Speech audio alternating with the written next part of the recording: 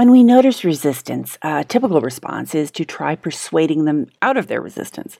But that approach often causes more resistance as they defend against our pushing. When we want to overcome resistance, there's a better way. Welcome to Conflict and Resolution, a podcast about getting better conflict resolution results. I'm your host, Tammy Lenski, a professional mediator, coach, conflict resolution author, and teacher. And this episode is titled, Join the Resistance.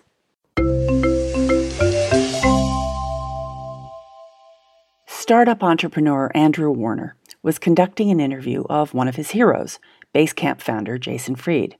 He wanted Fried to discuss how he deals with setbacks, something Warner knew his audience would care about. Warner asked Fried, "Did you have any setbacks setting up Basecamp?" And Fried replied, "No, sometimes things just work out." Warner pressed him, "Come on, everyone has setbacks, everyone has challenges." Fried wouldn't bite. "Andrew, sometimes things just work out in life." Warner's heart sunk, and he thought to himself, "I failed." Warner's failure to get Fried to talk about setbacks aided him enough that he hired a producer to teach him how to get his guests to open up. The producer told him, "My therapist says that when she talks to a client and the client is putting up resistance, instead of saying, 'Come on, you have to,' and fighting the resistance, my therapist will join the resistance. When you do, people just let down their arms and start to cooperate. Instead of saying, 'Come on, Jason, everyone has setbacks,' you should have joined the resistance. You should have said, 'Oh, that's interesting, Jason, that you had no setbacks, that this thing was really easy. Sometimes companies have just an easy path, and it's nice that it was easy for you to set up Basecamp.'" Warner identifies join the resistance as one of the most important interview techniques he's learned. And good news for us, it's useful beyond interviewing. When we notice resistance, a typical response is to try persuading someone out of their resistance. We think that we can talk them into cooperating or agreeing with us, that cajoling will magically cause them to see it our way. And there's a cartoon I'll place in the show notes. What we typically think is, oh no, resistance. And what we typically say in response is, "Let me explain all the reasons you should see it my way."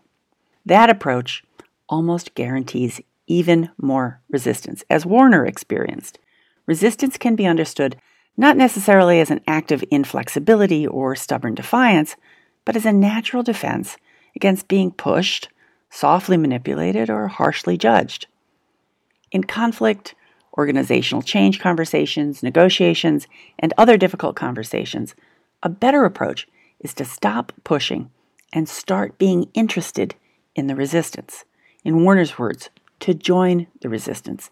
And in another cartoon I'll place in the show notes, it shows that what we could think instead is, resistance. Well, that's interesting. And what we could say instead is, "That's interesting to me. Tell me more about that." Joining the resistance is primarily a negotiation we have with ourselves, a decision to set aside what doesn't work very well and try something different. To make it work, we've got to commit to the idea, at least for a little while. We can't fight the resistance and join it at the same time. And to make it work in conflict situations, we can't just apply a technique and hope they won't notice that they're being techniqued. They will. We've got to commit to the spirit of the idea. As I've said before, technique needs to be matched with honorable intention. If they're mismatched, you'll come across as disingenuous, perhaps even untrustworthy and manipulative. Hear that sound? That's the conflict escalating if you do it that way. So the idea here isn't to technique someone robotically. The idea is to join the resistance genuinely, to become truly interested in it and explore it.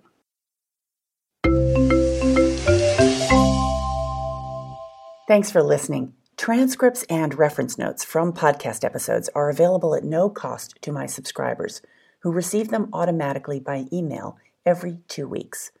To get your own copies, visit Lenski.com/subscribe.